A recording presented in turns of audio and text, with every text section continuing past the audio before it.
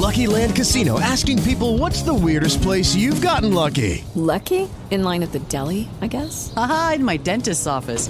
More than once, actually. Do I have to say? Yes, you do. In the car before my kids' PTA meeting. Really? Yes. Excuse me, what's the weirdest place you've gotten lucky? I never win and tell. Well, there you have it. You can get lucky anywhere, playing at LuckyLandSlots.com. Play for free right now. Are you feeling lucky? No purchase necessary. Void where prohibited by law. 18 plus. Terms and conditions apply. See website for details.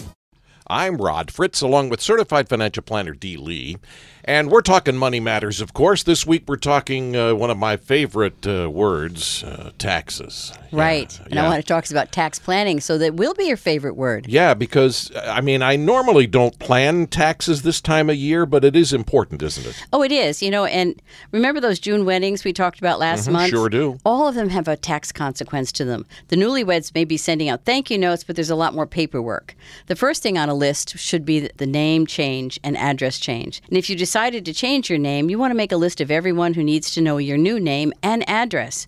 Now, if you chose to use your spouse's last name, the first change of name and address list should be the Social Security Administration. You want to update your information with them.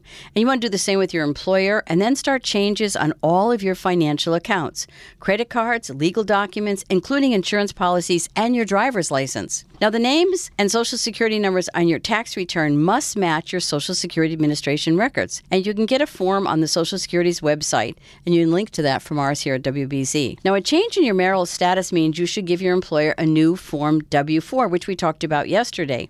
Now, if you and your spouse both work, your combined incomes may move you into a higher tax bracket. So you want to try using that IRS withholding calculator tool. Again, you can link to it from ours. And it's an intuitive tool, and it really, I wouldn't mention it if I didn't think it was a really good thing to be using.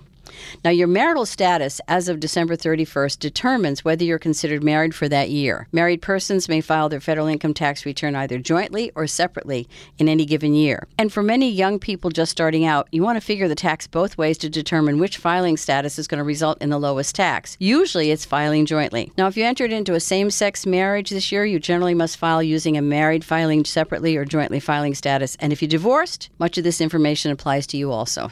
And check out our website for the links that Dee talked about, cbsboston.com. More tomorrow at WBZ News Radio 1030.